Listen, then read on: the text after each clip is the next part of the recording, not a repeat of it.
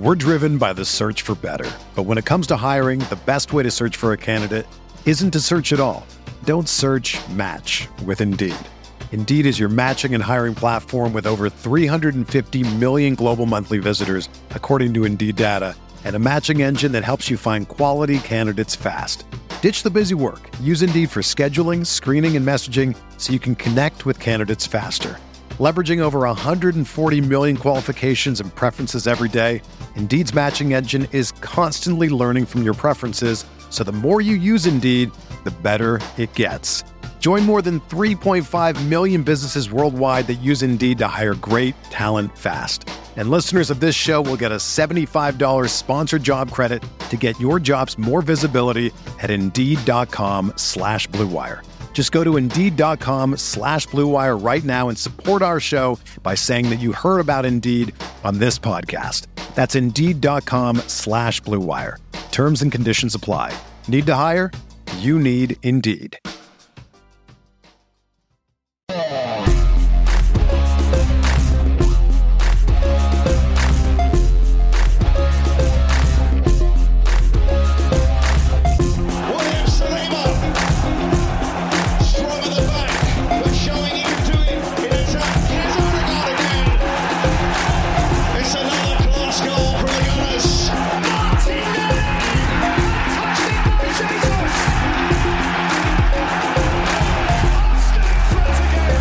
Much like the police officer from the famous Casablanca meme, the Premier League is shocked to find out there was impropriety at Chelsea. This is the Arsenal Vision post-match podcast. My name's Elliot Smith. You can block me on Twitter, Yankee Gunner. Hey, everybody. Yeah, the Premier League is stunned by the news that was broken that there may have been further impropriety in Chelsea in the way that they were running their business, the way they were acquiring players, the transfer fees were paid, and what do you know? It may have given Chelsea an unfair advantage. I, for one, am shocked to find impropriety at this establishment run by Roman Abramovich, who was pretty open about the way that he acquired his money and the way he used his money for personal gain. So all very shocking news. There may be bigger news around whether the Premier League does anything about that. I think you only need to cast your glance as far as the 120 plus charges at Manchester City, which have resulted in seismic changes to resulted in nothing. It's resulted in nothing, it says here, to have a hint at what might happen. So we're going to have a fun pod today. We're going to answer some of your questions. We've got some, I think, fun hypotheticals to go into, some transfer stuff, some Martin Elliott striker stuff, some yelling at Brazil stuff, which we've got the perfect guy on for that job. But I do want to let you know, Tim and Clive did an amazing podcast. They call it One Club. It's Patreon pod. It is a Arsenal women's pod that I think is great because not only does it cover some topics in depth in a way that you actually get really good information and good analysis, but I think it's approachable whether you are a keen observer of the Arsenal women or would like to just become a keen observer or be more interested in the Arsenal women. We got a couple other things though. One of my favorite things we do all year over on Patreon is Matt Giant Gooner's data review. He has access to non-public side data that he shares with us as we review the season so far, so you can get a sense of where we are, especially vis-a-vis last season. We're going to be doing a new thing, AVP, EVP. It's not Alien versus Predator. It's Elliot versus Paul. We're going to take topics sourced by you. We're going to flip a coin to see which side we have to be on. And Paul and I will go head-to-head debating as completely as possible, where each of us has to take the other side and make the strongest argument for the other side. So the nice thing, though, by flipping the coin is we're not just going to lean on our priors. We're going to have to steel man the argument that we have assigned to us. So that should be good. Plus, Power rankings should be out tomorrow. So there is a lot of content to get you through a very fallow period other than, the whole international football thing, should you choose to care about that. Here with me now, that was record time getting rid of all that admin, is Tim. I'm on Twitter at Stilminator. Hello, Tim. Hello there. How you doing? Yeah, not too bad, thank you. Not too bad. How are you coping at this difficult time with Arsenal fans having to express outrage and indignation at the Brazil national team? Yeah, I mean, I can give you the context around that now if you like. Yeah, why don't we might as well. So I broached the topic. We might as well. Yeah, for anyone who doesn't know what I'm talking about, obviously, Gabriel Jesus, the assessments of our doctors, not sufficient, needed to fly to Brazil, needed to be assessed, and is training and may play. So that is the preamble. Why don't you tell me more accurate information and why I shouldn't be so outraged at the Brazil national team? Yeah, I mean, first of all, their last international break, they're playing World Cup qualifiers for 2026. For people who don't know, CONMEBOL is much tougher than certainly the UEFA equivalents, where you'll end up with like a San Marino or a Liechtenstein or something if you're a big country. Doesn't happen in CONMEBOL. All of the countries go in one big league, and even the bad ones are still like... Some of them play in places where it's difficult to get a result. So on paper, Ecuador aren't amazing. They're good, but they play in Don't Quito, they play like 140,000 miles above sea level or whatever. Exactly. They play in Quito, which is very, very far above sea level. And Bolivia are bad. They don't pick up any points away from home because they're bad. But at home in La Paz, where they're roughly 3 million feet above sea level, it's quite a hard place to go. So long story short, South American qualifying is difficult. And for Brazil, the last break did not go well. They didn't get the points they needed, basically. So this is a really, really big double header. And that's the other thing about the qualifier. It's like a series of double headers, basically. And this time, even if it had gone well, Argentina, you have to win that game, right? Regardless of what's at stake, and there's something at stake this time. Exactly that. So the manager, who's another interim manager, so Chite, the coach, up to the 2022 World Cup, his contract ran up to the 2022 World Cup. He didn't win the World Cup in 2 attempts, so he jumped before he was pushed. His actual resignation kind of speech was, it's a waste of time me pretending I'm going to be offered a new contract, even though he was actually a very good coach overall, I think, for Brazil. But anyway, they still haven't, a year on, found a permanent replacement. That's part of the reason they're struggling in qualifying, because they're on their second interim. They thought they might get Carlo Ancelotti, so they were kind of waiting for him, but not sure whether that's going to happen. So they're in this holding pattern, basically. This is their second interim. He's actually quite a good coach. And he's noticed that Gabriel Jesus is quite good at football, which the previous interim coach was rubbish and didn't realise that Gabriel Jesus was good at football, and therefore that actually had an advantage for Arsenal. So basically he gave a press conference, I think yesterday, where he basically said, look, Jesus will not go to Colombia, who they play on Friday. Said he won't travel. He's not going to be fit enough for that game. But on Tuesday, they're at home to Argentina, and they're hoping he can play a part in that. And that's a massive game. Like you said, it's a derby anyway, but they really need the points. And they've got injuries. So Neymar is injured. Antony has kind of made himself unavailable by some quite unpleasant reasons. Richarlison, believe it or not, has been playing as their striker for the last couple of years. He's not available either. So they are coping with injuries in attack as well. So it's a mixture of the fact they really need the points.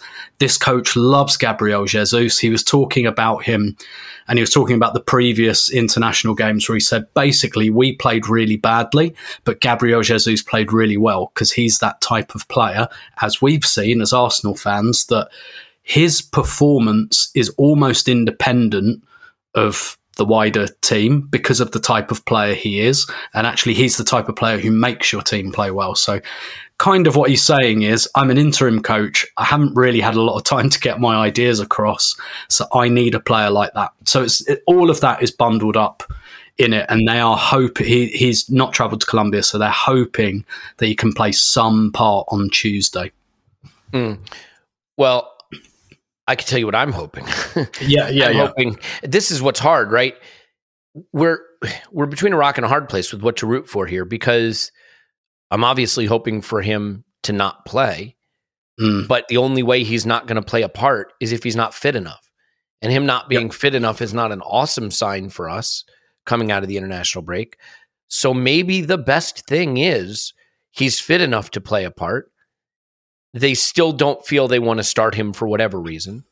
He plays a bit, and that puts us in a good position for him to actually be more ready to play after the international break, because he gets some football under his belt. Yep, could be. The other additional bit of context here as well, is that I mentioned that Chite went after the World Cup Chite and Edu, best buds, work together, Corinthians and the Brazil national team. So do you remember last September when Chite came to an Arsenal game and all of a sudden all 3 Arsenal players were not called into a squad for the September qualifiers because Edu kind of, sat him down in the director's box and was like, maybe you don't want to do that. Obviously, Edu doesn't have that level of relationship with the current Brazil coach. I'm sure he knows him and I'm sure they have a decent relationship, but Edu and Chite are like best friends. So with that's a bit of a relationship we've lost.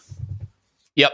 Okay, so I think we can sort of leave it at that, except to say there were a lot of questions. We were going to do a bit of a mailbag here, but we want to cover the headlines as well. And there were a lot of questions, Tim, from people asking, does something need to change about the way clubs and national teams engage? And I have to admit there were more sort of pro-international football takes than I was expecting, the sort of heat of people defending the right of FAs to have access to players. I feel like we have a conversation about this every year over one player or another, which is essentially the fact that the clubs drive a lot of interest in global football, which helps FIFA immensely. The clubs pay the overwhelming majority of the wages to players, and then really do not have any say whatsoever in what happens from there. As an American, the thing that I can say is I grew up in American sport where, the teams that pay these players have profound decision-making power over anything they can do in their life, right down to snow skiing and things like, there are provisions, all kinds of provisions in the contract.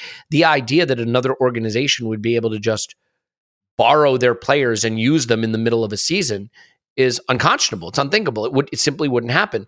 So I'll admit culturally, it's been a difficult adjustment for me, even these many, many, many years later, to accept that this is what happens. And I do wonder if that tension, is all tied up, all bound up in any kind of effort to break away from FIFA as the organizing body that has control over how the clubs operate and the FAs that authorize the clubs to operate.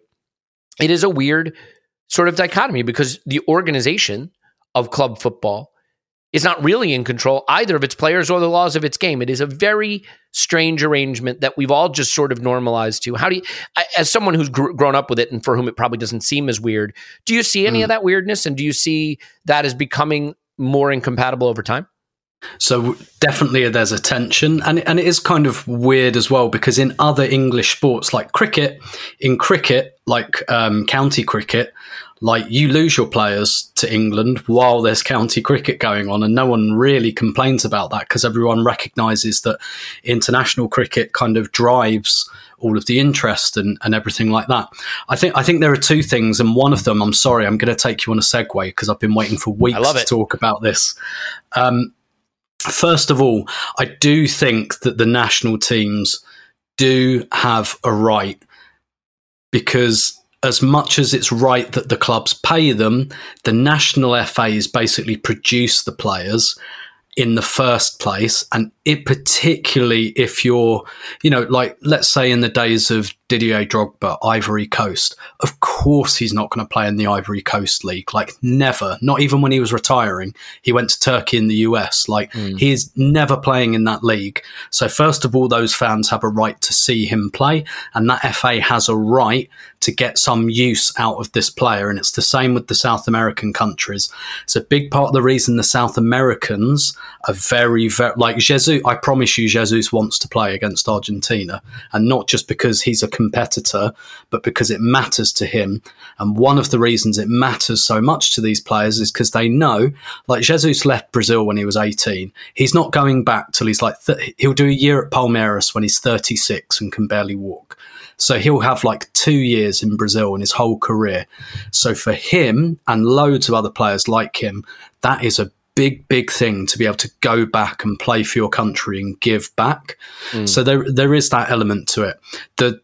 So obviously there is a tension, and I know, like in England, we view it through England is a big country with a big footballing tradition, and we play UEFA and UEFA qualifiers. Frankly, a lot of them are because of the geography of Europe since the Second World War.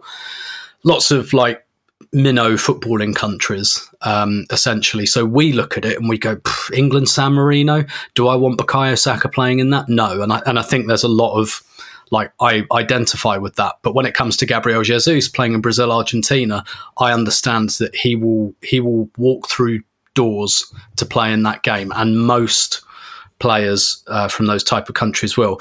What you say about America there, this is where I'm going to take it on a bit of a segue, because I listened to a really good podcast recently and I've been waiting for a chance to broach this on the podcast, and why not do it during an interlull? But what you were saying there about US culture, the podcast I listened to talked about, the decision to give the World Cup to Saudi Arabia. And it was an athletic podcast, and their football business correspondent, Matt Slater, was on it. Matt Slater's very, very good, knows his stuff. And he was talking about the fact that, like, FIFA really like now putting World Cups in effectively kind of totalitarian or not democratically in the way that we recognize in the West elected kind of places. Listen to this as well. Yeah, keep going, please. Yeah. And he talked about how hosting in the US, or at least partially in the US, the next World Cup is a pain in FIFA's arse, because in America, like, money is king. Okay. So when FIFA say, oh, you can't negotiate a soft drink sponsor because we have a partnership with Coca-Cola, you can't negotiate a software sponsorship, a sportswear sponsorship because we have Adidas. What do you think American businessmen say to that? They say, okay, we're renegotiating the contracts then because we want to get the most amount of money. Like, free market is king, baby. And like, even stuff like where games are being played, like because we've got Stan Kroenke at the moment, to bring it to Arsenal. Mm-hmm. He's threatening to withdraw the SoFi Stadium because FIFA boast about how much money they make from World Cups. Again, what do you think American billionaires who own these stadiums are saying when they say FIFA saying, we're going to make like 12 billion from this World Cup? What do you think Stan Kroenke is saying? He's going, what? Where's my cut? Yeah, you're going to use my stadium to make that much money? Mm-hmm. Like, no. And the thing is, in America, as much as, growing soccer and everything, these stadiums, like, what do you think Stan Kroenke will say? He'll go, boo-hoo, I've lost Argentina versus Iran in a group game. I'll get Taylor Swift to do 5 nights here. And we make the money. So maybe give us the World Cup final. And it's the same in, in the MetLife in New York, New Jersey. They're like, give us the cup give us the World Cup final. Otherwise, we're taking away our group games, because I can get Bruce Springsteen to play here, and we'll sell more tickets with Bruce Springsteen. You know what they can't do? They certainly can't sell any tickets for the Jets or the Giants. So that's one thing they can't do. Anyway, go ahead. So Matt Slater was kind of saying, actually, hosting in America, according to American free market principles with American billionaires in a country that's already built up and therefore doesn't really need FIFA, is actually a big pain in their arse. So I think I thought that was a decent point, as decent a point as I was ever going to get to bring that in. Yeah, no, it was really interesting. By the way, one other thing I'll point out that is also a pain in their ass for, not hosting in totalitarian nations is the municipalities themselves maybe not giving FIFA what they want, right? Like, we want you to make all the public transit free for that weekend, or we want you to stop all traffic through the city except for football traffic. Like, New York City is not going to do that, Los Angeles, but like Riyadh might. Or Dubai might, it's easy for them to get an authoritarian leader to control every aspect of society. Yep. And when FIFA say we want all of our people to not pay tax for 3 months when we're over there, again, probably an easier conversation to have than it is in America. And this is, I think, the interesting thing is there was a more provincial aspect to club football for many, many years, right? Small owners, clubs were owned by their little sort of a wealthy local citizen, or group of citizens. But now they're owned by oligarchs, by states, by billionaires who might as well be oligarchs or states themselves in terms of the power they can exert. And FIFA is up against, for lack of a better way to put it, something more that more closely approximates an equal in terms of bargaining power and political will and things like that. And that changes the calculus of how this debate and discussion can be had. So one to keep an eye on. not one that I think we need to go any further on in this episode. No. But I will just pull you up on one thing. You said that Gabriel Jesus will walk through doors to play for Brazil. It's quite easy to walk through a door. So, I think if he wants to prove himself, he should walk through a wall. A locked else. door. Okay, there you go. Because, I walk through doors all day and no one's offered me a place in the Brazil national team or any national team for that matter. Have you seen the movie Inside yet with Willem Dafoe? No. If not, I recommend it. But like he gets locked. He tries to steal some art from a New York penthouse, and he gets locked inside by the security system. Like that kind of door, heavily reinforced. Title makes a lot more sense now. Okay, so while we're on the Brazil national team, we had some questions about this. I might as well bring it up. There's a bit of a news story / rumor rolling around that for one of these games, Gabriel Martinelli might get a run out at center forward. I, for one, think that's a great idea because I would like him to potentially get a run out at center forward for Arsenal. Do you think there's any veracity to these stories? Could it happen? And could it happening maybe be a little bit of a poke at Mikel Arteta to consider it? I mean, we've seen Martinelli take up central positions during periods of the game, so I don't want to pretend that he's never really done it for Arsenal because, as we know, positions are a bit fluid for us anyway. But what do you think of that development? And firstly, is it even real, or is that just rumor floating around? It could be because of the shortages they have. They had been playing Neymar as a kind of false nine. Yeah, they'd much prefer to play Gabriel Jesus. They'd much prefer to play Richarlison. So actually they are, like, Brazil have been short of strikers for quite a long time. And then Jesus and Firmino kind of came along at the same time. And Firmino's not really in the mix anymore. So they do have, without Jesus in particular, a bit of a shortage there. So it could be. It's definitely for the national team. It's like Martinelli would have a clearer run at that position than he would the wide positions because they're like Brazil are just stacked at wide forward. So it could be. I think that he works in there when there is like a wide forward willing to interchange as well. So I think Martinelli up front with like Trossard on the left, for example, and those two swapping, I think that kind of works. Much in the same way that when we played Alexis Sanchez up front, I think the thing that really made that work, other than Alexis Sanchez being really good, was having Theo Walcott on the right wing. So actually you've got like a wide player who wants to wander into the box and wants to take up central positions. So for Brazil, that could certainly happen. For Arsenal, I like basically when Martinelli and Trossard play together, I consider them a very movable feast anyway. So if you cast your mind back to March when we played Fulham and Trossard got 3 assists, playing nominally as a false 9, but actually what happened was 2 of those assists were wide deliveries for Martinelli in the middle. So like they swapped over. So I think Martinelli can play that role so long as he's got a winger that's willing to do that kind of swapping of positions. Yeah.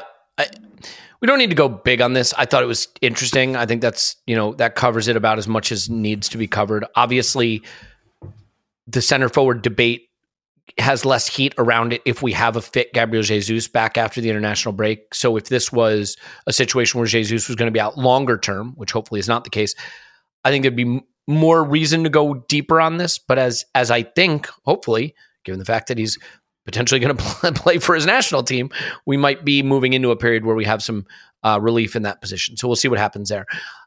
One of the hot topics right now, I alluded to it in my introduction. We should touch on it. And we did get questions about it. Arsenal View on Twitter at ArsenalView_ asked, what is the right punishment for the Chelsea City financial shenanigans? Points penalty restricts the liability to 1 year, which doesn't dismantle the empire they built. Maybe a salary cap for 5 years, meaning like just for those clubs. Let's leave the City part out of it. Let's talk the Chelsea part. There was never any debate that they were skirting FFP, that they were financially doping, but these new allegations are pretty ugly. And the one that sticks out that's getting a lot of attention is the €7 million payment to Eden Hazard's agent, who then weirdly vetoed a move to Arsenal and moved his player to Chelsea. I think what makes this even more difficult than the City ones is you don't even have the same owner there now. So you have a guy in Todd Boehly who may rightly be able to say, wait a minute, I've already been punished because the amount I had to pay for the club was elevated by its success, which was from financial doping. if you punish me, I'm being punished twice. I paid a higher value for the club than I would have, right? If you had punished them under Abramovich and they were in the championship or, wherever the case may be, and I'm being punished again now that I own them, it does complicate it. And we know the Premier League loves nothing so much as sticking your head in the sand, ignoring it, and hoping it all blows over. So my instinct is nothing will happen. But what, if anything, should happen? And what's your general reaction to the news? Yeah, my general reaction is not one of surprise whatsoever. Basically, the only Arsenal men's transfer ever had any insight in, well, it didn't turn out to be a transfer, was Juan Mata. And Juan Mata with Valencia, deal was done with Arsenal. And then I remember arguing with loads of Arsenal fans at the time because he basically went to Chelsea for basically the same price. And everyone was like, oh, why couldn't we up it another couple of million? And I was like, no. Chelsea paid a very, very, very big agent fee for that transfer. That's why that got hijacked. And look, I don't know whether there's any impropriety over that in particular, but that was happening. I think the first thing to say is my feeling on this is nobody is surprised, and it is an enormous indictment on the Premier League and everything else that they let this happen. And I use that word very advisedly. They let this happen. There is no chance that they did not know or suspect something of this level was happening, and they chose to turn a blind eye. And one of the reasons people can get away with this in football is because it's also tribal. So at the time when Arsenal fans are kind of saying, this doesn't seem right, everyone goes, oh, you're just jealous. Or then you get a faction of Arsenal fans like, oh, you're just using it as an excuse, for Wenger or not to compete. Like, it's very different. This is how these people can get away with it, because football, there's a million foot soldiers for these people to go into bat for them indirectly and rebuff the conversation. And you know what it kind of reminds me of as well, and I think a lot of journalists bear responsibility for that as well. Hand wave it, you're just jealous, it's just fans being jealous. And I do think there is something about a relationship between a lot of the media and fans, and are kind of looking down on fans, and you're all just tribal idiots. And to some extent that's true. We are. I know, I am. But at the same time, that doesn't mean we're always talking nonsense and we're always talking out of self-interest and things like that. I mean, obviously, we're motivated by self-interest. That doesn't mean you're wrong, though. No. You can be motivated by self-interest and be very correct, but there's kind of an air of permissiveness. It reminds me a little bit of the kind of Arsenal don't like it up them. And obviously, that's very specific to Arsenal, and Chelsea didn't just do this to Arsenal, they did it to the rest of the league. I do think we were probably one of the biggest quote unquote victims, but it reminds me of that kind of, when you point it out, people just say, oh, you're just whinging, you're just crying and all of that. So there's that part to it, that we have a league that is letting this happen. And on the same day, you've got Manchester City releasing their financial results and saying, we've got the biggest revenue ever. Record profit. Oh, congrats to them on running their business so effectively. And like, the owner doesn't even mention, the 115 charges that they're currently fighting. And on the same day, you've got all of this coming out. And again, I've had a bit of a go at sections of the media, but we should also point out, this is not the Premier League that have dug this up. It is journalists. It's an investigation by, to be reductive, I'd call the good part of the media, as it were. Like, people doing the Premier League's... For me, that just means fan-created content. So exactly. Was it fan-created content? Yeah. We're the good guys, obviously. Are we the goodies? But yeah, like... this has come as a result of an investigation, a journalistic investigation. And look, I don't think it would take much if you were an investigative journalist and you knew where to dig for these things. I don't think it would take much to say, Abramovich is Chelsea, let's look into some of that. So, there's a real air of permissiveness. As for the punishment, I mean, I don't think there is like a perfect punishment for this. I was in favour of stripping Chelsea of all their titles until I looked at the 2016-17 Premier League table, which has Chelsea first and Tottenham second. There's that tribal idiot that you were talking about. So in the spirit of complete objectivity and fairness, I think that's the only trophy Chelsea should be able to keep. But no, I mean, like, I think, and also that because there are other things, right, which I believe Todd Boehly and Clearlake have kind of declared on the books. I can't remember exactly what that involves, but they essentially, I mean, clearly when they bought the place, they looked at some books, and as you do when you buy a company, I mean, really you do it before you buy a company, I guess, but there we go. And there was a kind of, oh dear. And, you know, in the UK, we have the Bribery Act, which basically says if you don't, I'm really being reductive here, and better legal minds than mine can go into more detail than this. But the Bribery Act in the UK basically says if you are aware of like impropriety and you don't report it, whether it's by you or a previous owner or whoever, then you are culpable, essentially. So UK fraud legislation means if you become aware of that stuff and you don't report it, you're treated as if you did it.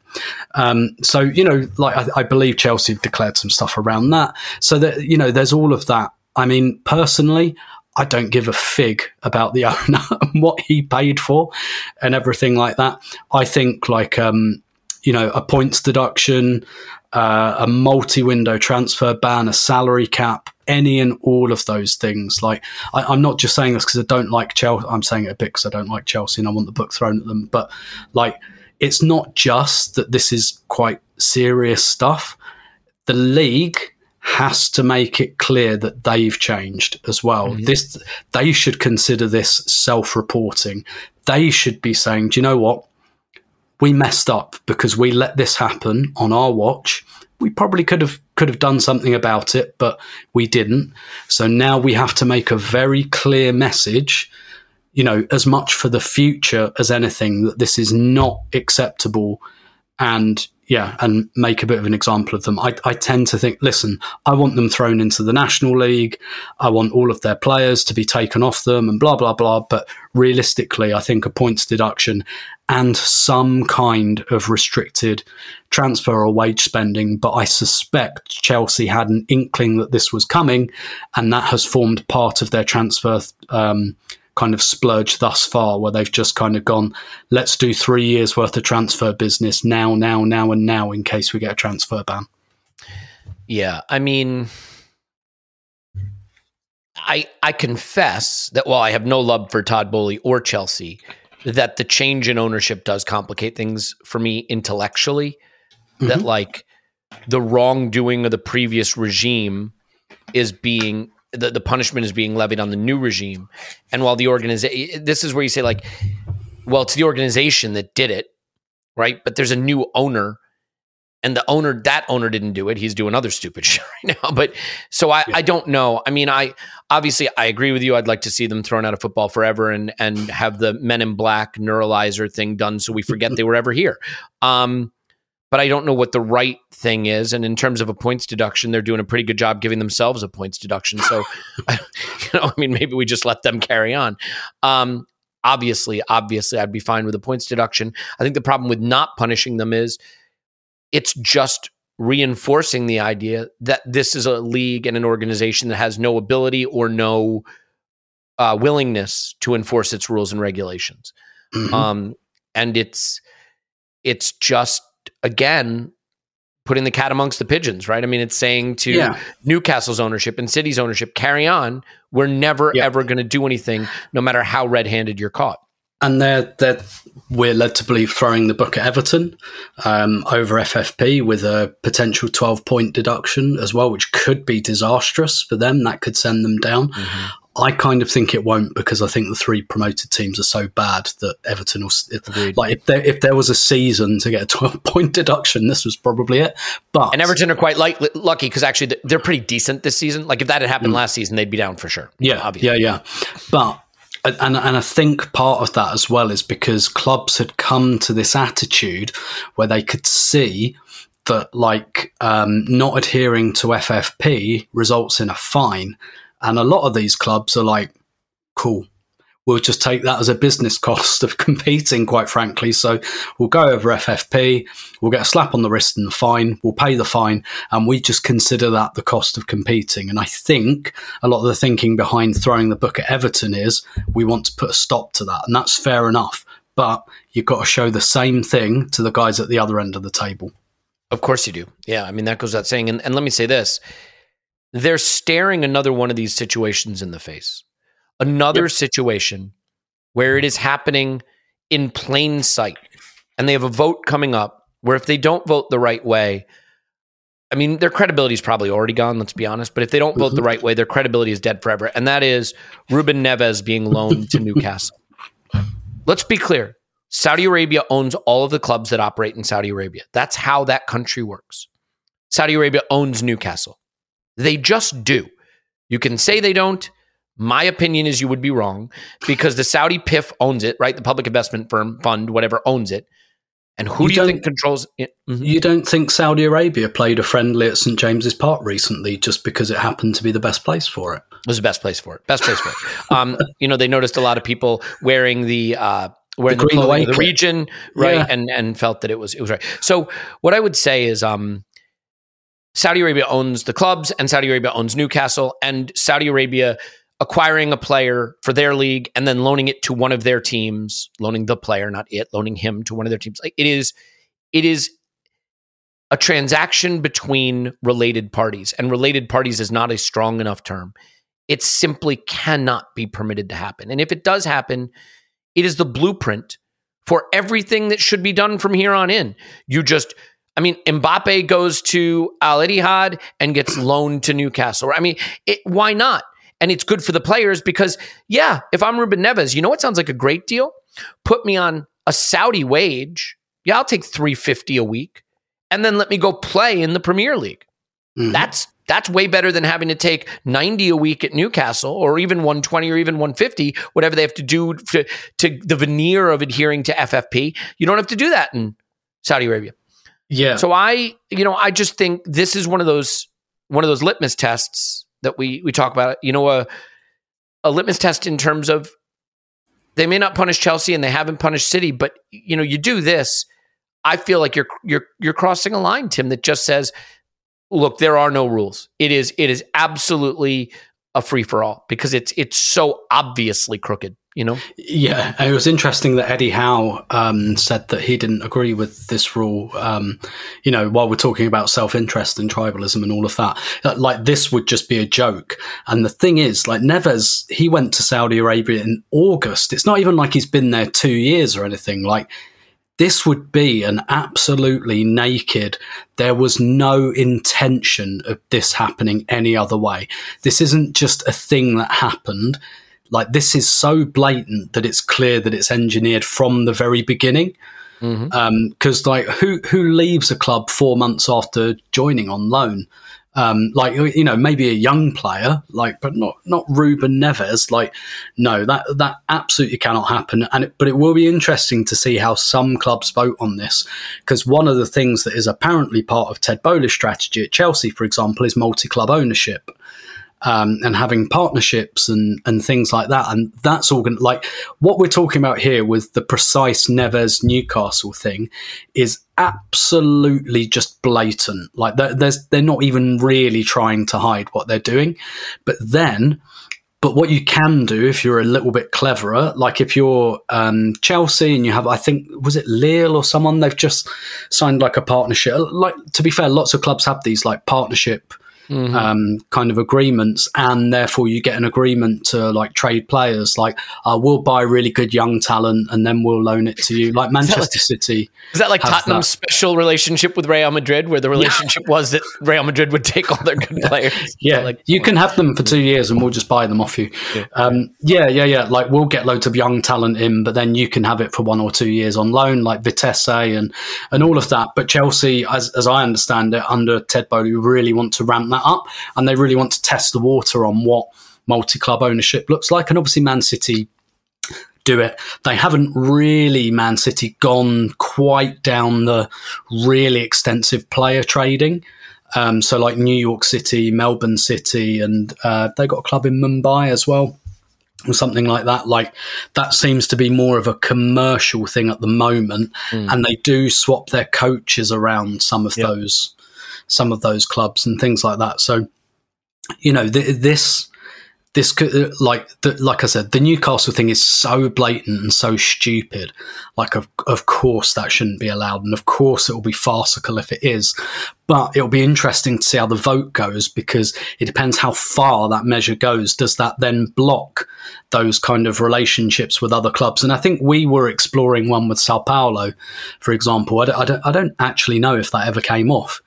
Or what that looks like. But, you know, those kind of sometimes formal, sometimes informal. We had one with Beveren in Belgium many years ago, about 20 years ago as well. We used to loan players to them. So, you know, I guess it's how far does that rule go? Does it block those types of arrangements as well? So that will be really interesting to see. But clearly Neves is just on the, you know, picking up the ball in the centre circle, running to the penalty spot and throwing it into the top corner end of, let's say, cheating. Yeah, it's just like blatant cheating. And I can't see how they let this happen and then try to suggest there are any rules at all. Now, ironically, again, one of those situations where my complaints could be dismissed as tribalism, because news is broken that we might be interested in loaning Ruben Neves. And to be clear, that, or buying him even, but to be clear, that would be a totally normal transaction, because it would be taking place at arm's length between two unrelated parties. You know, if I sell my house to my wife, that is not an above board transaction. If I sell it to you, Tim, or, you know, to Bob, who I've never met, whatever, it is an above board transaction. Two moves, totally different in how we would review them. We got to talk Aaron Ramsdale. We got to talk transfers. But I feel like if we're going to talk Aaron Ramsdale, the least I can do is share with you some brands that are going to be really important for your life and your well-being. I wouldn't be doing my job as someone who cares about you and says I love you if I don't do that. So I am going to do that now, and I hope you bear with me, as once again I have been given like a scroll of brands to read from today. But I'm going to do it fast because, as you know, I can talk very fast. So we're going to start by getting you healthy, and we're going to get you healthy by drinking AG1. And it just so happens that their URL is drinkag1.com/vision. That's drinkag1.com/vision. 75 high-quality vitamins, minerals, whole food source superfoods, adaptogens, probiotics. It's all the good things. I started taking it for gut health. It's so easy to get into this habit. A little bit of it in water in the morning. It tastes good. It got me off the excess coffee I was drinking. I was drinking too much coffee. You probably see if you watch the video of this show. I already spilled some on my clothes because I'm not good at drinking coffee. So this has helped. AG1 is designed by athletes with athletes in mind. So if you're trying to get into shape, it is great for recovery. I have also found that it was helpful for sleep. I don't know if I'm sleeping better, but I know I'm getting more restful at nighttime and able to get into a sleep state more easily. Again, that's something that I've experienced with it. But what I can tell you is it is going to be able to replace your vitamin routine, which is mostly gummies, and mostly you just, you know, it travels right through your body. You get a bunch of sugar. You don't get a bunch of benefits. So if a whole comprehensive solution is what you need from your supplement routine, try AG1 now. Get a free 1-year supply of vitamin D and 5 free AG1 travel packs with your first purchase. Go to drinkag1.com/vision. That's drinkag1.com/vision. And this podcast is sponsored by BetterHelp. I feel passionately committed to the idea that everyone should try therapy.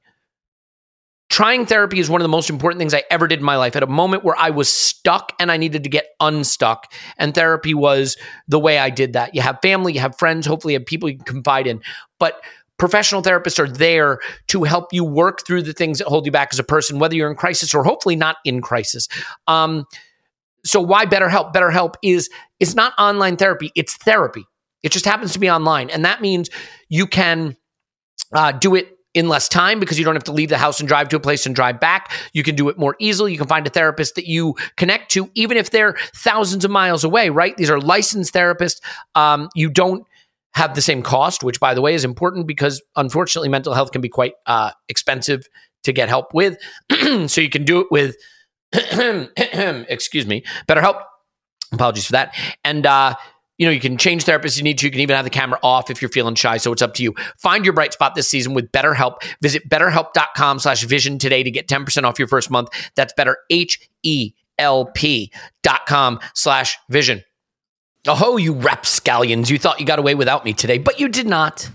I deliver this beautiful pod unto you without me, but it wouldn't be an Arsenal Vision post-match podcast if we didn't take care of our community by offering you sensational brands that really want to be a part of your life. Obviously, that is a key service we provide, and I will remind you, it is a service we do not provide over on Patreon, where you get ad-free episodes. But over here, where we are thrilled to have you, you get to benefit from the joy that is NordVPN. And I do want to let you know that NordVPN is celebrating Movember. Movember, of course, is a portmanteau between mustache and November. Now, they could have gone with no stash, but that wouldn't work because then you literally would grow no stash. So they went with Movember, where you grow out your facial hair and things like that to promote men's health causes such as prostate cancer awareness and things of that nature. And they will be doing all kinds of things to raise money and support the cause. And they will actually have an option in their app where you can donate 1, 5, 10 pounds to the charity. So remember to support the Movember cause in support of men's health issues like prostate and testicular cancer.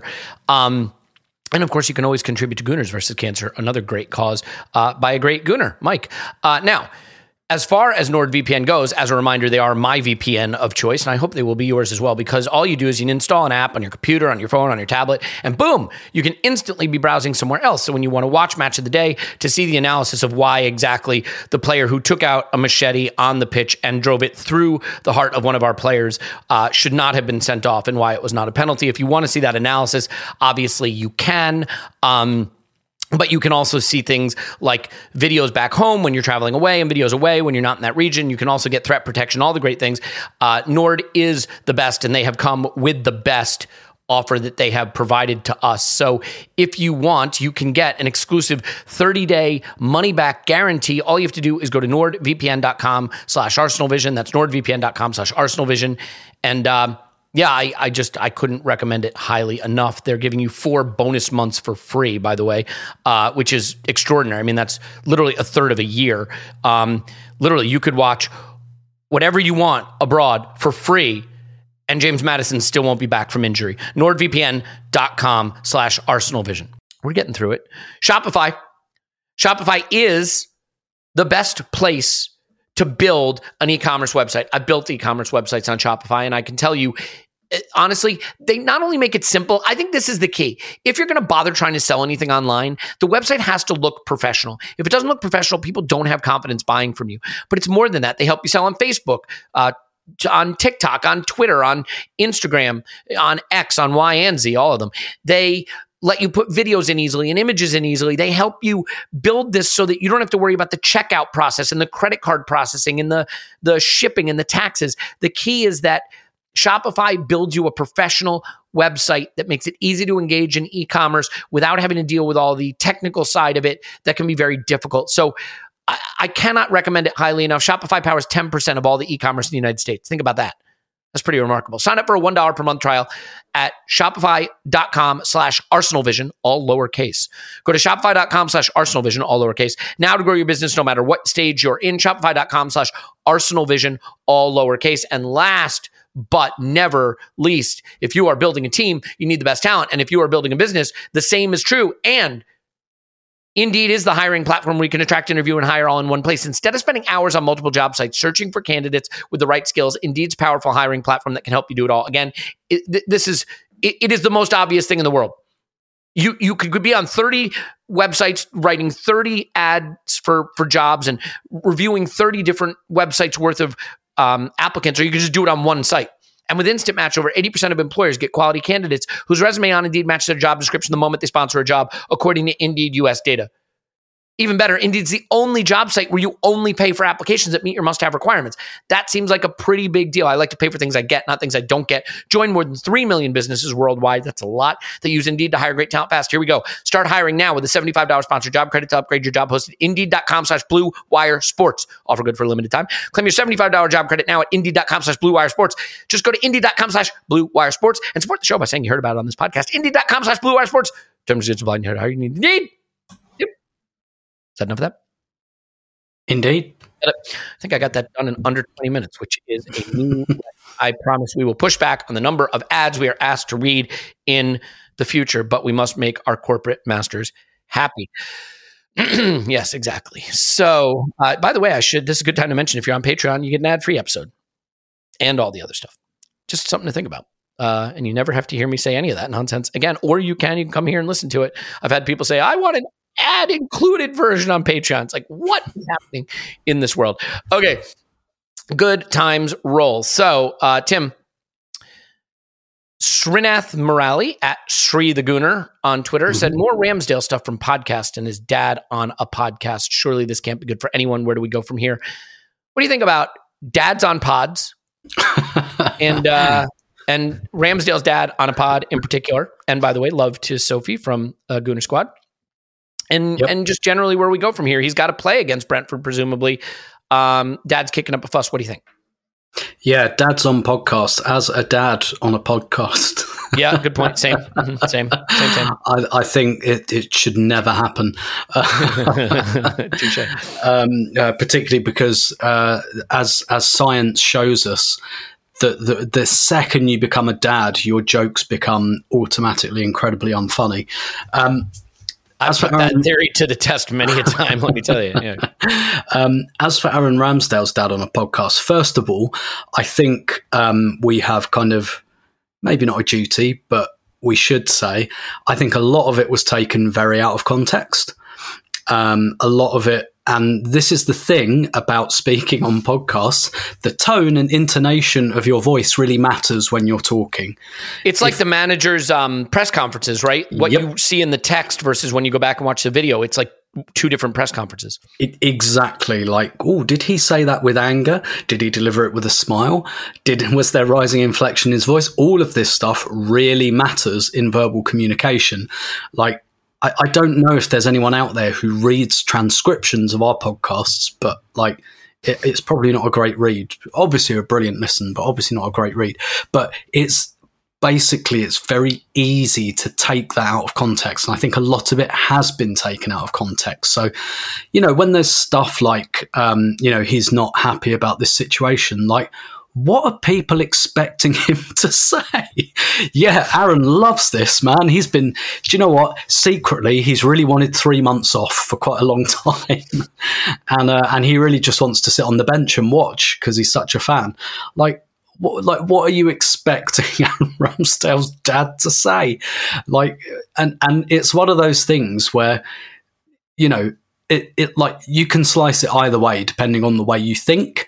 You can slice it as because he could say, do you know what? No, he's fine with it. He's a professional. He's okay with it.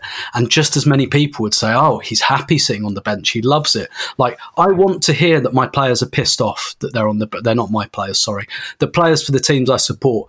I want to hear that they're not happy with being on the bench. I want to hear that. And I remember Aaron Ramsdale on a podcast last season. Do you remember that there's a brilliant clip where he's talking about Trossard, and he said Trossard's scary. He was like, Trossard has not come here to be a squad player. He wants someone's shirt, kind of thing. And that's what you want. And so I want to hear that my goalkeeper is pissed off because he's lost his place. Now, the way in which Aaron Ramsdale's dad actually delivers that in the podcast, he caveats all of that and says, he's a professional.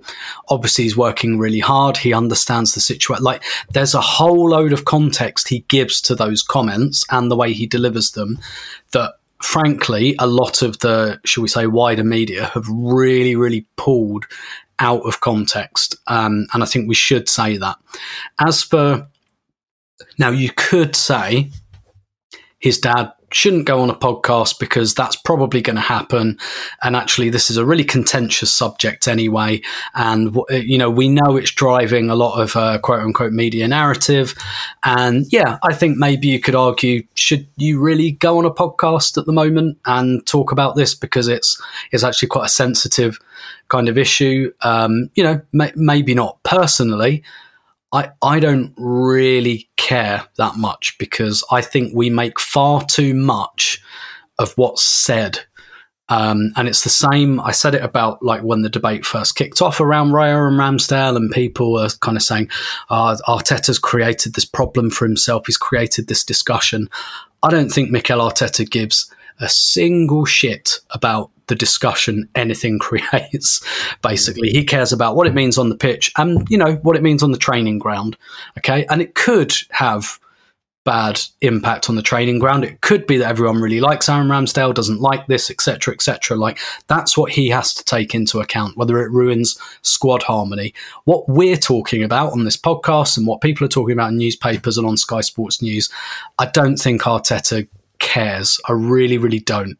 And I really, to that point, I don't think he consumes any of that stuff anyway, at all. So, we're talking almost at cross purposes sometimes. So personally, I don't really care, but I can get on board with the argument that, maybe this isn't the time to come on a podcast, no matter what you say, really, about the situation. But, like Aaron Ramsdale's dad is not employed by the club. It's not for the club's communications department. The club's communication, like if Aaron Ramsdale gives an interview, like the club's communications department might be like, no interviews at the moment, my friend, because you work for us and we don't want to create. But, Aaron Ramsdale's dad doesn't, he's not employed by Arsenal, so he can speak to whoever he wants. I think, for Sophie and co, that's a brilliant get for an interview. Do you know anyone's dads, Elliot, that we could talk to? I know Ava's dad. I'm talking to him right now. There you go. Like, she becomes a professional footballer. That's going to be handy. Yeah. Can we get David Raya's dad on, perhaps, and really, or Kai Havertz's dad, and really, so like, in short, it's kind of international break fodder as well for like the quote unquote wider media. But yeah, in short, a lot of it taken out of context. Personally, I don't really care and don't think it matters. But I wouldn't argue till I'm blue in the face with someone who said, maybe don't give it, no matter how well-meaning or what you say, maybe don't give these interviews at this moment in time. Yeah, I sort of fall into this category. First of all, a dad that feels strongly about his son and his son's career and his son's success. Like, of course. I think having this sort of circumspection and awareness to understand why it may not be the best to offer your opinion is helpful. But he's, it's a free country, that he lives in, and he's entitled to express his opinion. I think this is very different from a player or even an agent saying it, right? Yep. When an agent says something, they're angling for something. You need to pay attention to that, because the agent every utterance of an agent is a negotiation. When a player says it, obviously it's the player. You got to pay attention to what they're saying. And I think a player has to be more careful with their comments because they have a responsibility as a member of the club and the team to guard what they say. For me, a parent, free swim. You know what I mean? Yep. Like, would I rather you don't talk? Probably.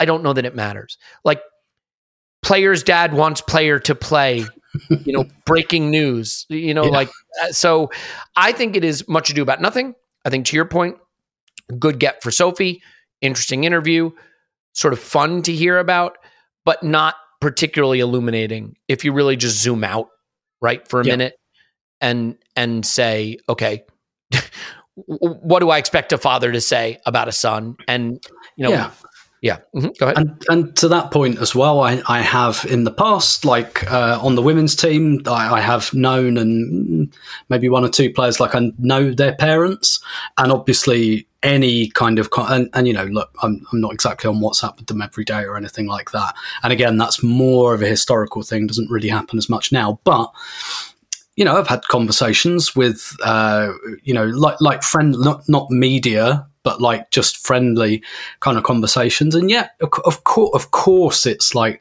I want my daughter to play. I think my daughter should play every minute of every game, kind of thing. Mm. Like, of course it is. Of course it is that that's kind of what being a parent is. It reminds me of there's a great sketch, that Mitchell and Webb look. People will know the kind of football's happening all of the time.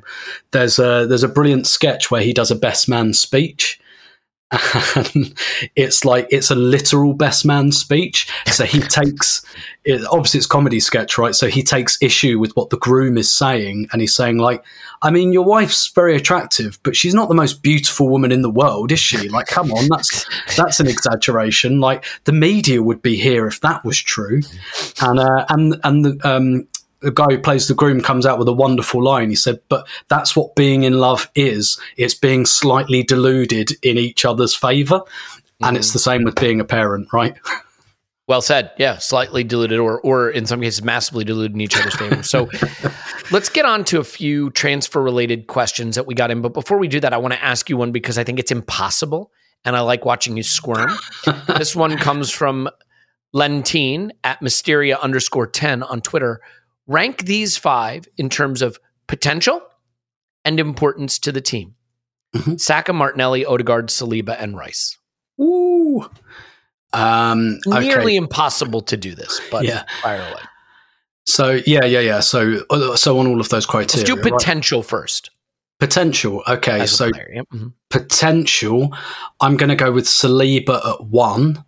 Just because it's very rare, I think, for a centre half of 22 years old to be that good. I think wingers, forwards, that's a younger man's position. 22-year-old centre half. Wow. So I put Saliba first. I think I'll put Martinelli second on potential, just because I think there's more to come from this player. Saka, I think that less. I think definitely there's more to come, don't get me wrong.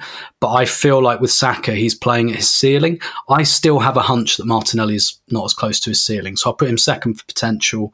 So Saka, Rice.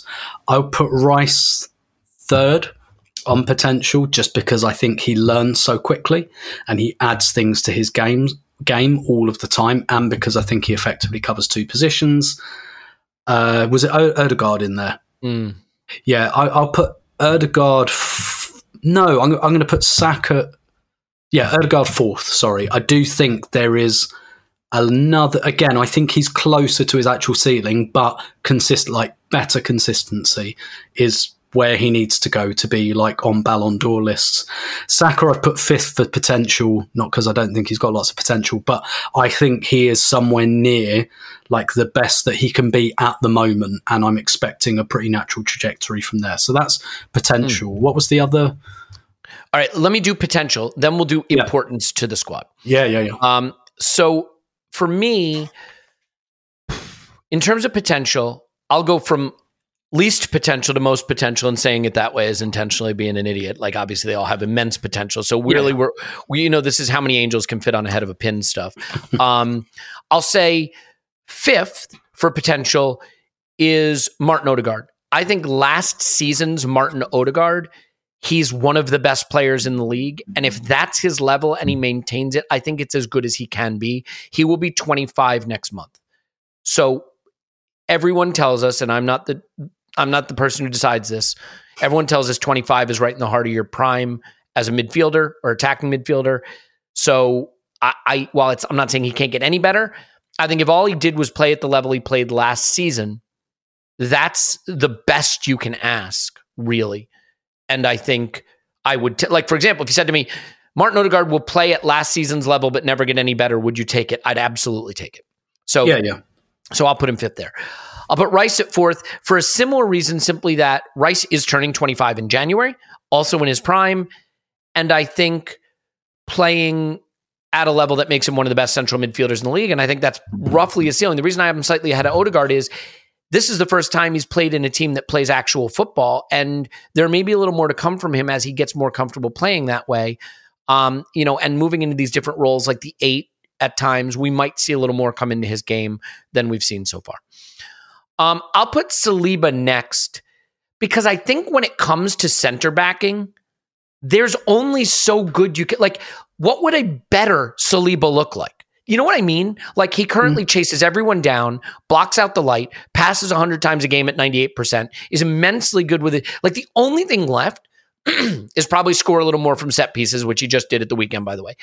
I don't know that center backs can get much better than where he is right now. And if he did, would you notice? Whereas with attacking players, they can go from 18 goals a season to 40. You know what I mean? You notice that. So I'll say Saliba next only because I'm just not sure there's much more room. Then it's Saka and Martinelli. I would have once upon a time put Martinelli ahead of Saka in that. I'm going to go Martinelli below Saka there because I'm starting to think that Martinelli is always going to be somewhat inconsistent. Technically, I think there are things in his game like dribbling with his head down and maybe not always picking out the right final ball that maybe are just a product of how he plays. I think the other thing that we're maybe doing him no favors on, we've asked him to hold the width and be the touchline winger while Saka's the one who gets to come into the box. I'd love to see Martinelli at center forward more just because, you know what? I'd love to see Martinelli in the box more. I think a Martinelli who gets more opportunities to shoot and gets closer to goal is a Martinelli that would really help. I also think an 8 that knows how to play that ball between the center back and fullback and play in that guy would help. Right now, Martinelli is playing a game where he's up against 2 wide players out on the touchline, 2 defenders, I should say. And he's only going to do so much from there. I have Saka slightly ahead because I think his game is more well-rounded. And as a result, you know, as young as he is, with so many skills, he has the ability, as those skills improve, to just become one of the most well-rounded best players in the game. He's already close there. They're all very, very close, head of a pin stuff. So now we get to what I think is arguably the harder one, Tim. Of those 5, rank them, I'd say reverse order, personally. I think that's more exciting. More suspenseful in terms of their importance to the team. Yeah. So on this, can I just clarify one thing? I'm going to say importance to the team this season. So not forever, just this season, importance to the team.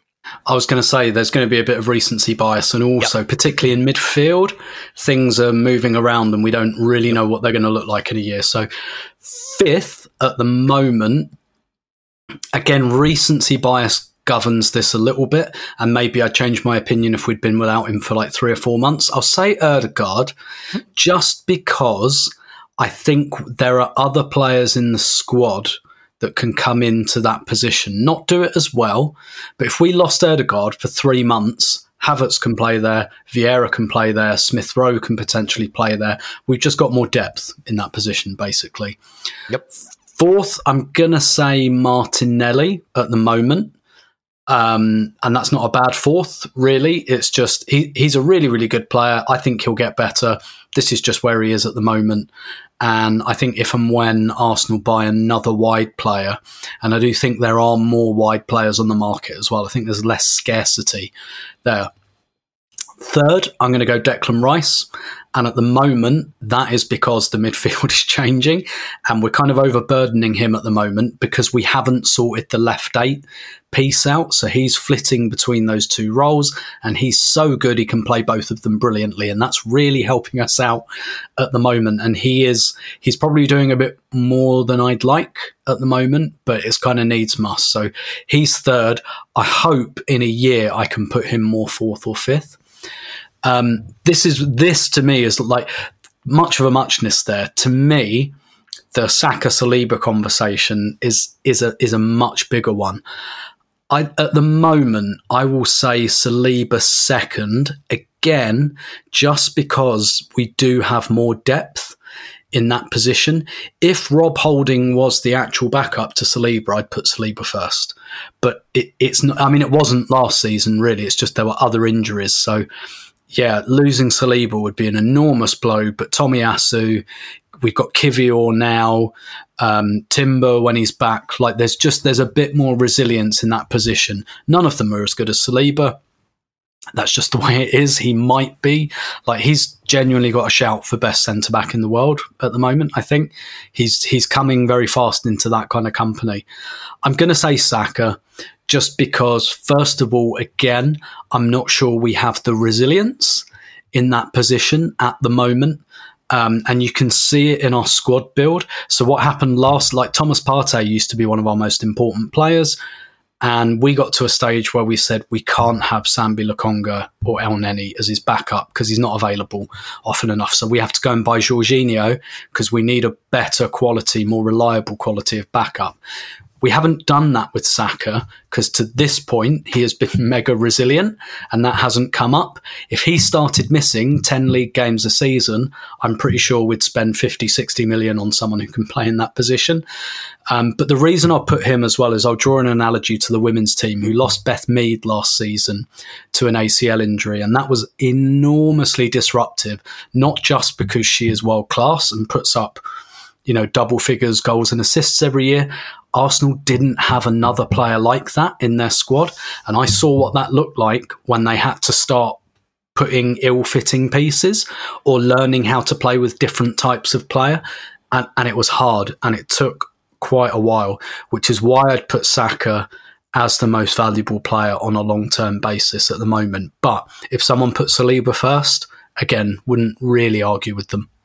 Yeah, I like that ranking. I'll give mine quickly because I think I'm pretty clear on this. 5 is Odegaard, merely because we've been without him, and I think we're holding steady. Again, none of these players would be good to be without, right? That's the caveat. We'll stipulate to the fact that we're worse without any of these players. I put Odegaard. This is tough, actually. I might change this. I might put Martinelli 5th only because I think our best non-starter, in quotes, is Trossard. Yeah. And I think if Martinelli's out and Trossard comes in, we can be okay. Yeah. Then I'd probably say Odegaard because we've seen how that's not ideal and where that impacts us both in terms of goals he scores and goals he creates. Then I'm going to go Saka because I think Bukayo Saka is potentially our most important player. But again, if Gabriel Jesus is fit, I think we've seen, as we did against Manchester City, you can play without Saka with Jesus wide and win a big game. Mm-hmm. Then I'm going to go Declan Rice because we can't rely on Partey. And absent Partey, I don't see how the midfield works if there's no Rice in it. I just don't. And then I'll go Saliba because while I do agree we're deeper and you can bring Tomiyasu in or you can bring Kivior in, Saliba enables this whole thing. Every game, there's at least one moment where Saliba does something incredible that prevents a goal, but also he is our first or second passer in every game, and these aren't just horizontal passes, they're progressive passes. What we saw with Holding is something I think we'd see without Saliba, which is the line drops a few yards deeper. We're a little bit closer to our goal. We struggle a little bit with progression. We struggle to control games.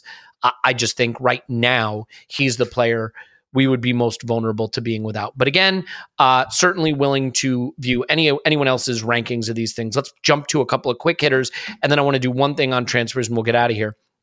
That sound good to you, Tim? Yeah. Quick one. If it was possible, would you take Xhaka back on loan for 6 months in January? No. Move on. Like we need to work that out, and bringing him back and playing there for 6 months just delays the inevitable. So no. Another quick one is Saka playing at left 8 and buying a winger, what we should actually do. I think there's an alternate universe somewhere where Bukayo Saka is currently our left 8, maybe in a world where the Nicola Pepe transfer actually works. I don't think at this stage we should do that just because we're so geared to Saka playing on the right, and like it puts him close to the goal and etc. I think it'd be like too much change. And I don't think we'd be able to get a winger as good as Saka anyway. I think I don't think it would be bad, but I wouldn't do it. 1.76 Acres asks, in retrospect, how lucky was Jorginho not to be carded for hitting Bruno's forearm with his head? Very, very lucky, clearly. Here's another interesting quick one. This is Newfie AFC at Newfie AFC. What role will Timber play when he is fully fit? Can Arteta keep Timber, White, Zinni, and Tommy happy? Or will one of our fullbacks change roles in the squad or be sold? Yeah, it seems unlikely that all of those defenders are going to be happy at Arsenal. It'd be really interesting to see which one we lose. I mean, for me, if Timber's fit, I'm not really sure where Tomiyasu is playing, but Tomiyasu has now forced his way in. So I'm really maybe it's a recognition that Tomiyasu at right back is nowhere near as good as Tomiyasu at left back, and maybe Timbers are like Ben White alternative. Maybe, but yeah, I find that question quite interesting as well. I'm going to say I think that Timber would have ended up as our like alternate right back, and maybe Ben White and Zinchenko. Maybe the plan was always that Ben White and Zinchenko don't play as many minutes as they did last year because they both look cooked by the end of the season. I love him to death, but maybe there is something to Gabriel having wanted out this summer, and we understand that he's the guy that maybe isn't long for the club. I hope that's not the case, because I think Gabriel and Saliba as a duo could be the best duo for years to come. But, you can't keep everybody happy. That is clear. Here's a tough one from James Morgan at Mullet Rider. A year from now, do you think we'll see Havertz as a good signing? Had to get a Havertz question in, obviously. Yeah. Thanks for that, James. I'm going to stick with my prediction from a couple of weeks ago, which is that he'll never be worth the money, but he will be worth something to the squad. So I made the Sylvain Wiltord comparison. Not worth breaking our club transfer record for, but actually we found a couple of roles for him, neither of which he was first choice for, but he turned out to be a very useful player. That's where I think we'll go with Havertz. And so then it's just a question of whether that was a good spend of money, and the spend of money could have been somewhere else. So I'm going to say useful player, not worth the money, and we'll probably always debate whether we could have used that money better. Yep. Going to give you a couple sort of quick hitter transfer ones here. FK on Twitter says, name your guilty pleasure signing, someone who we'd least expect. I'll go first. Scott McTominay. Sincerely. Assuming Scott McTominay is not your guilty pleasure signing, do you have a guilty pleasure signing you would go for? Just because it will take me ages to think something else, I'm going to say Mudryk.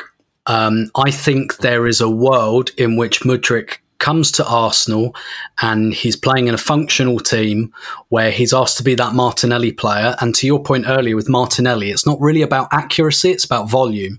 He's a volume player. Try and beat your fullback 6-7 times, and if you beat him once, we're going to get a goal scoring opportunity. And I think perhaps not being under that kind of pressure to be the main man. Again, do you want to spend 80 million on that player? I don't know. But I've just got a feeling that Mudryk at Arsenal, where we could have also just bled him in a little bit more slowly and not in the chaos at Chelsea, I think that would have been a really interesting move. Mudryk is a bit of a super sub in a functioning team with a functioning attack. I think that could have been... I'm at least very curious as to how that worked out in some parallel universe somewhere. I'm going to go completely off the board, because that's the point of this question, right? Not to go with someone obvious, because there are some obvious ones I think you could pick, but I'll go off the board. First of all, I'll disagree with the Mudryk thing. I think he's trash, just so I can get that opinion on the record again, in case anyone forgot I thought that. I'll say Adama Traore, because I'd love to see, especially in games, it's late, we're struggling, they're in a deep block, that chaos agent, the one thing we know about Adama Traore is he cannot be stopped when he dribbles. He literally can't. You either have to foul him or he's by you. And the only saving grace is he just never gets the final ball right.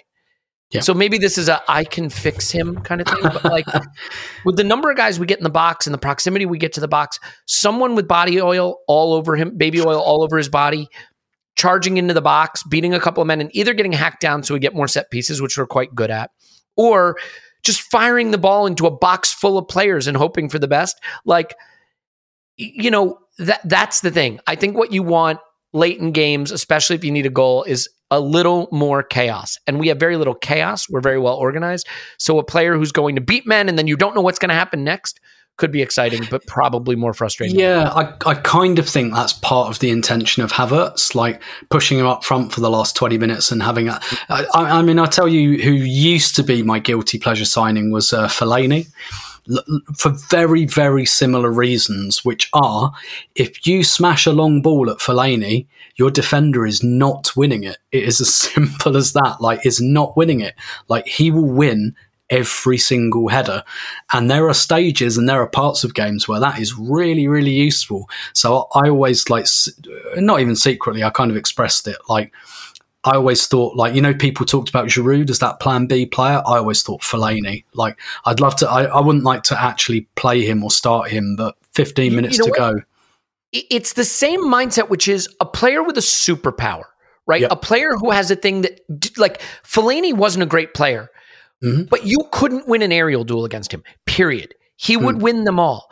And while you can't have that for 90 minutes, you can't have a player who offers very little but can do that for 90 minutes. You can have it for 10 or 15 late. Exactly. Same kind of thing with Adama Traore, right? That is not a player you can play your football with for 90 minutes. But is it a player you can play for 10 minutes to create enough chaos to open the door a little bit? And those kind of players are always interesting to me.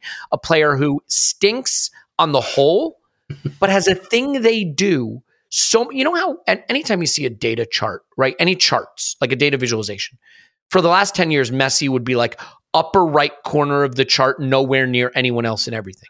The only chart I've ever seen where someone was ahead of Messi at anything or even near him was dribbles.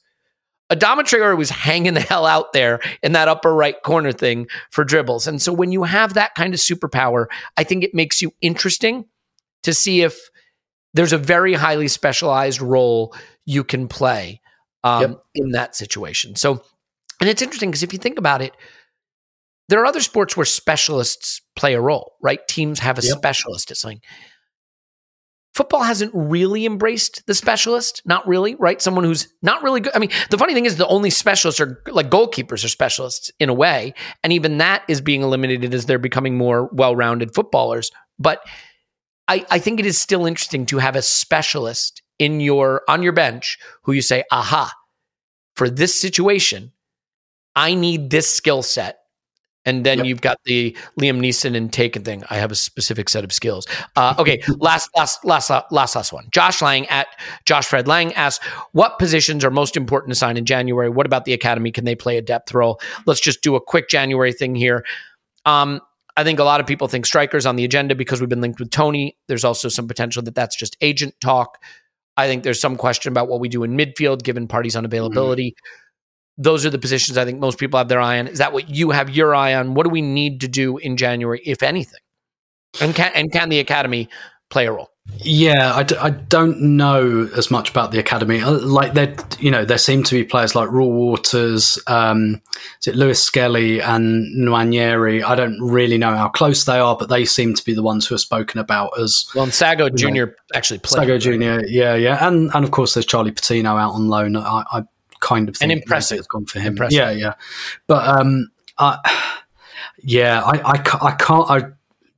To duck the question, I cannot make my mind up between midfield and forward. I guess I would say midfield just because for forward, I think we have to shift a player before we bring one in. And my hypothesis is you either shift Nelson and buy a winger or you shift Nketiah and buy another striker. Whereas in midfield, because we've got like Jorginho and Partey there, good chance neither of them are at the club next season. There's perhaps less, and El Neni won't be at the club next season, and Sambi won't be. Like, there's more going out of the door there, whereas up front, I think we kind of have to push someone out the door. So I guess I'd say midfield. Yeah, I mean, here's the good thing. Here's where we have a little bit of, I think, an opportunity. Theoretically, Jesus is fit. He plays a tiny bit for Brazil. He comes back late November. And there's a lot of games between now and the end of the year. Ideally, we get to see Jesus play most of them. And it leaves us in a position in January where we can decide, Trossard's done okay at center forward and Nketiah has been usable, depending on who you ask, and Jesus is fit. We may feel by December 31st that actually things are going pretty well at center forward.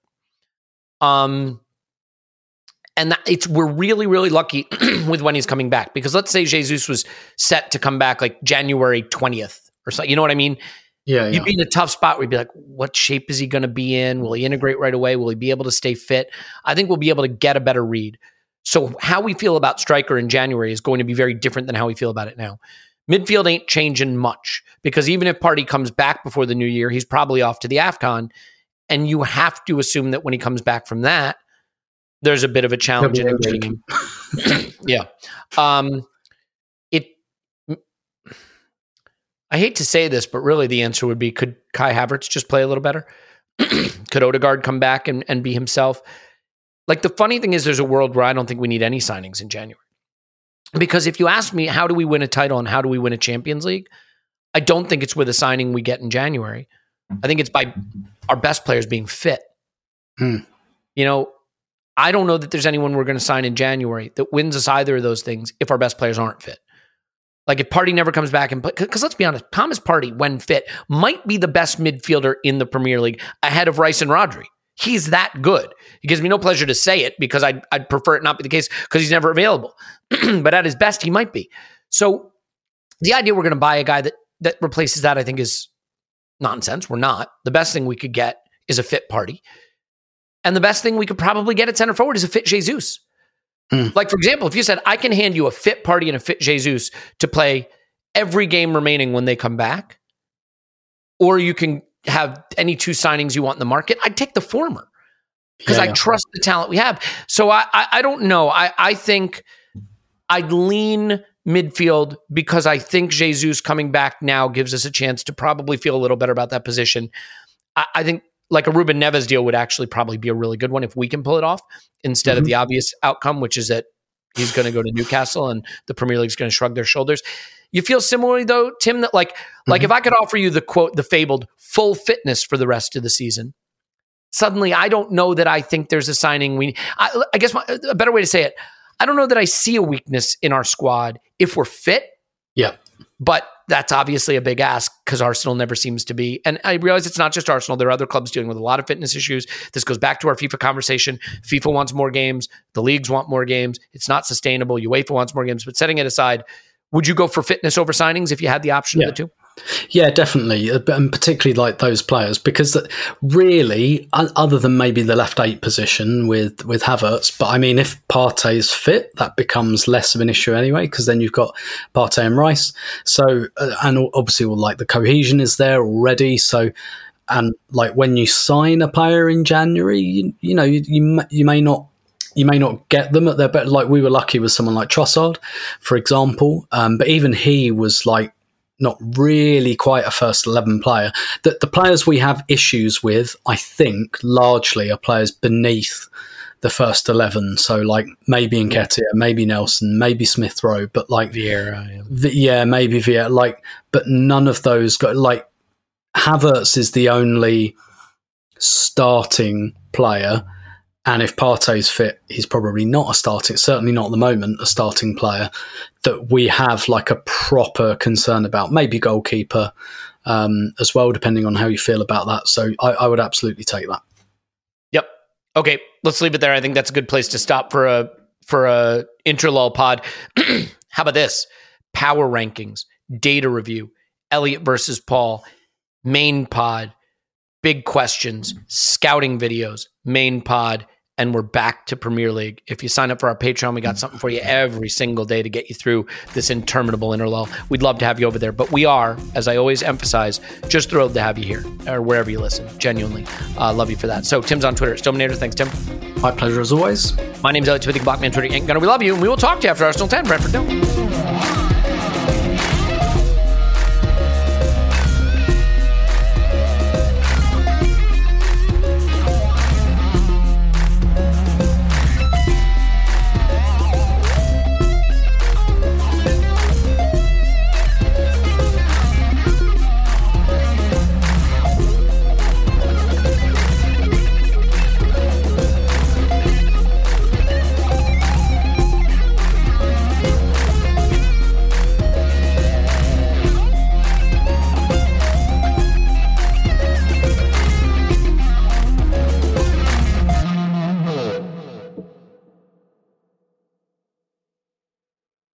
Everyone is talking about magnesium. It's all you hear about. But why? What do we know about magnesium? Well, magnesium is the number one mineral that 75% of Americans are deficient in. If you are a woman over 35, magnesium will help you rediscover balance, energy, and vitality. Magnesium supports more than 300 enzymatic reactions in your body, including those involved in hormonal balance. From functional medicine doctors to mental well-being and female hormone experts, we all know that magnesium is the one mineral to improve all aspects of well-being and health. But which one? Magnesium Breakthrough from Bioptimizers, the trusted choice recommended by leading experts with 7 best-absorbed forms of magnesium to ensure your body receives the support it needs for overall well-being. Go to bioptimizers.com/balance today and use code BALANCE10 for 10% off. Support your journey to wellness at bioptimizers.com/balance. Magnesium Breakthrough from Bioptimizers, your foundation to optimal health and vitality.